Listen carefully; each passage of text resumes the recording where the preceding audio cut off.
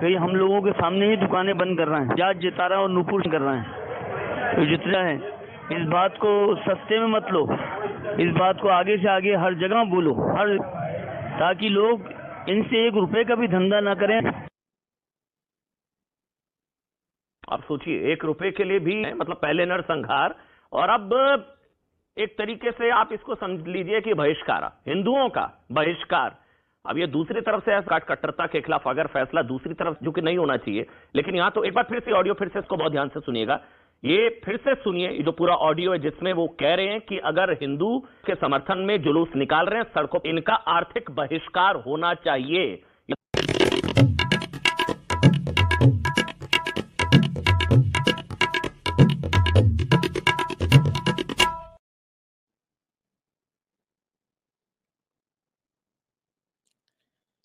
नमस्ते। और आपने देखा कि इकोनॉमिक बायकॉट किस प्रकार का होता है और कैसे किया जाता है, कौन कर रहे हैं। अभी तक हमने जयपुर डायलॉग्स पे कई बार आपके सामने ये तथ्य लाए थे कि किस प्रकार से हलाला के माध्यम से एक प्रकार की मोनोपोली क्रिएट की जा रही है, जिसमें से अलग अलग व्यवसायों में हलाल को डालकर, वैसे हलाल एक तरह का हलाला ही है, वो हिंदुओं का हलाला होता है, हलाल को डालकर किस तरह से अलग अलग व्यवसायों से हिंदुओं को बाहर किया जा रहा है। ये बात हम कई अरसे से कर रहे हैं। उसका हल्का फुल्का असर भी हो रहा था, लोगों को ध्यान में आने लगा था कि किस तरह से अलग अलग तरीकों से इकोनॉमिक बायकॉट हिंदुओं का हो रहा है। लेकिन अब आप ये देखिए कि हद हो गई कि कन्हैया के मामले में, नूपुर शर्मा के मामले में, जब हिंदुओं ने जुलूस निकाला तो उनको ये कह के कि तुम जो है गुस्ताखे रसूल कर रहे हो और गुस्ताखी रसूल की कर रहे हो, ये करके, और यहाँ तक कहना शुरू कर दिया कि मुसलमान जो हैं इनका इकोनॉमिक बायकॉट करें, कि यहाँ पर जो दरगाह बाजार है, नला बाजार है, यहाँ से किसी भी तरह से जो भी हिंदू हैं जिन्होंने जुलूस निकाला और जुलूस निकाल के अपनी दुकानें बंद रखी प्रोटेस्ट में नूपुर शर्मा के विरुद्ध, जो भी फतवे दिए गए, जिस प्रकार से नूपुर शर्मा के विरुद्ध कार्रवाई करवाई गई कतार के माध्यम से, उसको लेकर हिंदुओं में भारी रोष है। सब जानते हैं, इतना भारी रोष है कि जिसको भाजपा स्वयं नहीं संभाल पा रही है, और उसको भी अंततः सड़कों पर बजरंग दल और वीएचपी के माध्यम से आना पड़ा हिंदू संकल्प यात्रा के नाम पर। तो अब ये देखिए कि खुलेआम सरवर चिश्ती, वही सरवर चिश्ती जिसके बारे में कल मैंने आपको बताया था, और कल वो वीडियो जो है वो बहुत वायरल भी हुआ, बहुत सारे लोगों ने देखा, लगभग एक दिन में 5 लाख उसके व्यूज हो गए। तो वहाँ पर भी ये सरवर चिश्ती ने ही यह कहना आरंभ किया था कि हिंदुओं की औकात क्या है, हम चाहेंगे तो हम फिर से इस मुल्क की हुकूमत ले लेंगे, क्योंकि यहाँ पर हमने इतने सालों तक राज किया है, और हिंदुओं की औकात क्या है वो तो सब यहाँ आके हमारे ख्वाजा के सामने सर झुकाते हैं। और प्रकारांतर से उसका जो संकेत था वो भारत के राष्ट्रपति और भारत के प्रधानमंत्री की ओर भी था। तो ये तो हम सब समझ गए थे। अब यहाँ पर आरंभ कर दिया एक, जिसका कहते हैं इकोनॉमिक बायकॉट, आर्थिक बहिष्कार। ये सरवर चिश्ती ने अपने मुंह से कहा, आपने सबने सुना, हम कोई अतिशयोक्ति नहीं कह रहे हैं। लेकिन क्या ये सारी कार्रवाई एक तरफा ही हो सकती है? ये सरवर चिश्ती ने नहीं सोचा था, और सरवर चिश्ती को समझाने के लिए अब कई स्थानों पर बड़ी संख्या में लोग अब सामने आने लगे। आज मुझे पटना का समाचार मिला, मैं केवल समाचार दे रहा हूं आपको, मैं किसी तरह का ना तो आह्वान कर रहा हूं, ना अपील कर रहा हूं, ना कुछ, आपको बता रहा हूं कि क्या हो रहा है, कि जनता कितनी जागरूक है। आजकल के इंटरनेट के ज़माने में इस तरह की गीदड़ भपकियाँ जो है वो बिना प्रतिक्रिया के नहीं चल सकती, और उसकी प्रतिक्रिया मैं आपको पटना की बता रहा हूँ, और उत्तर प्रदेश के कई स्थानों की बता रहा हूँ, जिसमें बनारस और लखनऊ के भी कुछ क्षेत्र सम्मिलित हैं। और पटना में यह कार्यक्रम शुरू किया हिंदू संगठनों ने, विशेषकर ऐसे स्थानों पर जहां पर ठेले वाले, रेड़ी वाले, कच्ची दुकानों वाले, इस तरह के लोग जिनका नाम जो है वो आसानी से आइडेंटिफाइड नहीं है, ऐसे लोगों में हिंदुओं को भगवा ध्वज बांटे सबने, बड़ी प्रसन्नता से, बड़े गौरव से, बड़े आह्लादितपन से वो भगवा ध्वज अपनी अपनी दुकानों पर लगाए।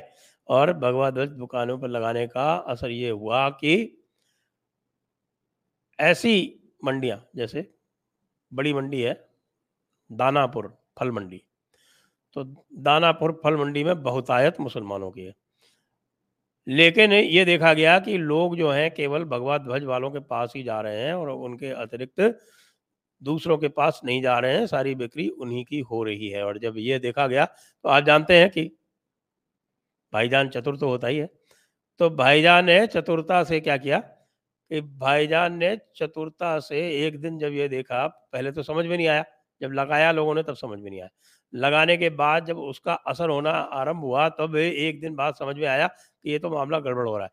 तो पता चला अगले दिन शिरक करते हुए खुद के यहाँ भी भगवा ध्वज लगा लिए लोगों ने। लेकिन जनता तो अब बड़ी चतुर हो गई है, आप भी जानते हैं, जनता तो ऐसे, इनको जनता को मूर्ख नहीं बनाया जा सकता। तो जनता ने क्या किया कि जनता ने जहां पर भी उसको डाउट था तो वहां उससे कहा कि भैया ऐसा है, यूपीआई दे दो, तो यूपीआई से फिर हम आप पेमेंट कर देंगे। तो यूपीआई में आपको पता है कि यूपीआई से जब पेमेंट करेंगे आप, या पेटीएम से करेंगे, किसी में करेंगे, और आप उसको स्कैन करेंगे तो तुरंत नाम आ जाता है सामने, जो भी पेटीएम वाले का नाम आ जाता है, या कोई अकाउंट में अगर करा जाता है तो वो नाम आ जाता है। तो वो मामला भी फेल हो गया है। और बहुत अधिक गुस्सा है, ये तो आप जानते ही हैं। अजमेर में जो संख्या डाउन हुई थी बुधवार को, वो उसी प्रकार से आप देखेंगे कि रविवार को ईद के दिन भी उसी प्रकार जारी रही, और ईद के दिन भी संख्या में कोई वृद्धि नहीं हुई। हिंदू तो लगभग ना के बराबर हैं ही, डर के मारे बहुत सारे मुसलमान भी नहीं आए। तो अब ये दरगाहों का धंधा चौपट होने पर आ गया है, और दरगाहों के साथ साथ जो भाईजान लोग इस प्रकार का प्रचार प्रसार करके और इस बात को बहुत अधिक आगे बढ़ा रहे थे, वो भी अब निशाने पर आ गए हैं। जो चिकन की मीट की दुकानें हैं, वहां लोग झटका पूछने लगे हैं, कहे भाई झटका है तुम्हारे पास? कि झटका नहीं है, तो समझ गए कि साहब के यहाँ से नहीं लेना है।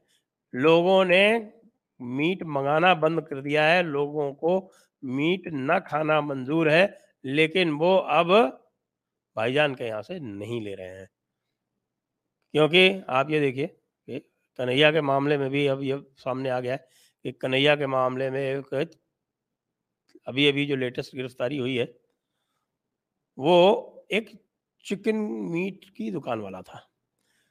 अब ये चिकन मीट की दुकान वाले, मटन की दुकान वाले, इनके पास बड़े बड़े धारदार हथियार होते हैं, जो ये कभी भी आराम से दूसरों को मौका पड़ने पे सप्लाई कर देते हैं। फिर बाद में जो ट्रेनिंग तो होती है, आपको पता है, बकरीद की ट्रेनिंग के चक्कर में देखो उत्तर प्रदेश में योगी जी ने एक बड़ा शानदार काम किया। योगी जी ने ये पूरा प्रतिबंध लगा दिया कि कोई भी अपने घर में नहीं काटेगा। जो डेजिग्नेटेड स्थान है, जो कसाई खाने हैं, बूचड़ खाने हैं, वहीं पर जाके आप अपना जानवर काटेंगे, अपना जानवर ले जाइए और वहां जाके काटिए, वहां काट के फिर अपना वो जो भी आपको गोश्त वोश्त लाना है वो यहाँ लाइए, और उसके बाद फिर उसके जो भी आपको हिस्से बनाने हैं वो हिस्से बना के जिसको भी बांटना है वो जाके बांटिए। कोई भी अपशिष्ट जो है वो आप सड़क पे नालियों में नहीं फेंकेंगे, फेंकेंगे तो तुरंत कार्रवाई होगी।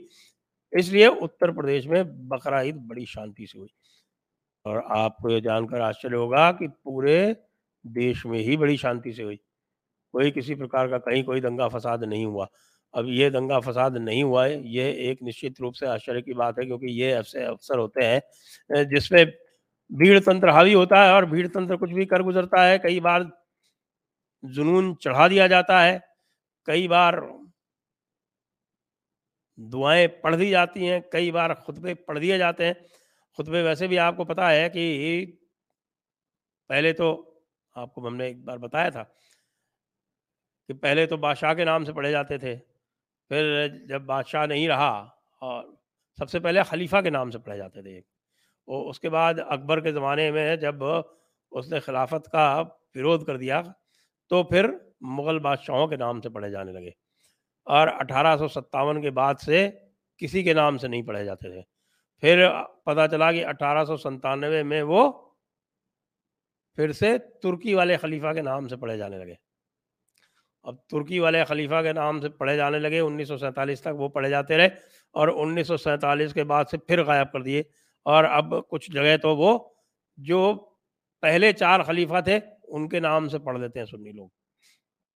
भाई ये बताइए कि भारत में पहले 4 खलीफा जो थे अरब के, उनका क्या लेना देना है और उनका क्या कार्यक्रम है? भारत सरकार को चाहिए कि इन खुतबों को पूरी तरह से रेगुलेट करे, क्योंकि इस्लाम में यही व्यवस्था है कि खुतबे जो हैं वो शासन की ओर से ही पढ़े जाने चाहिए।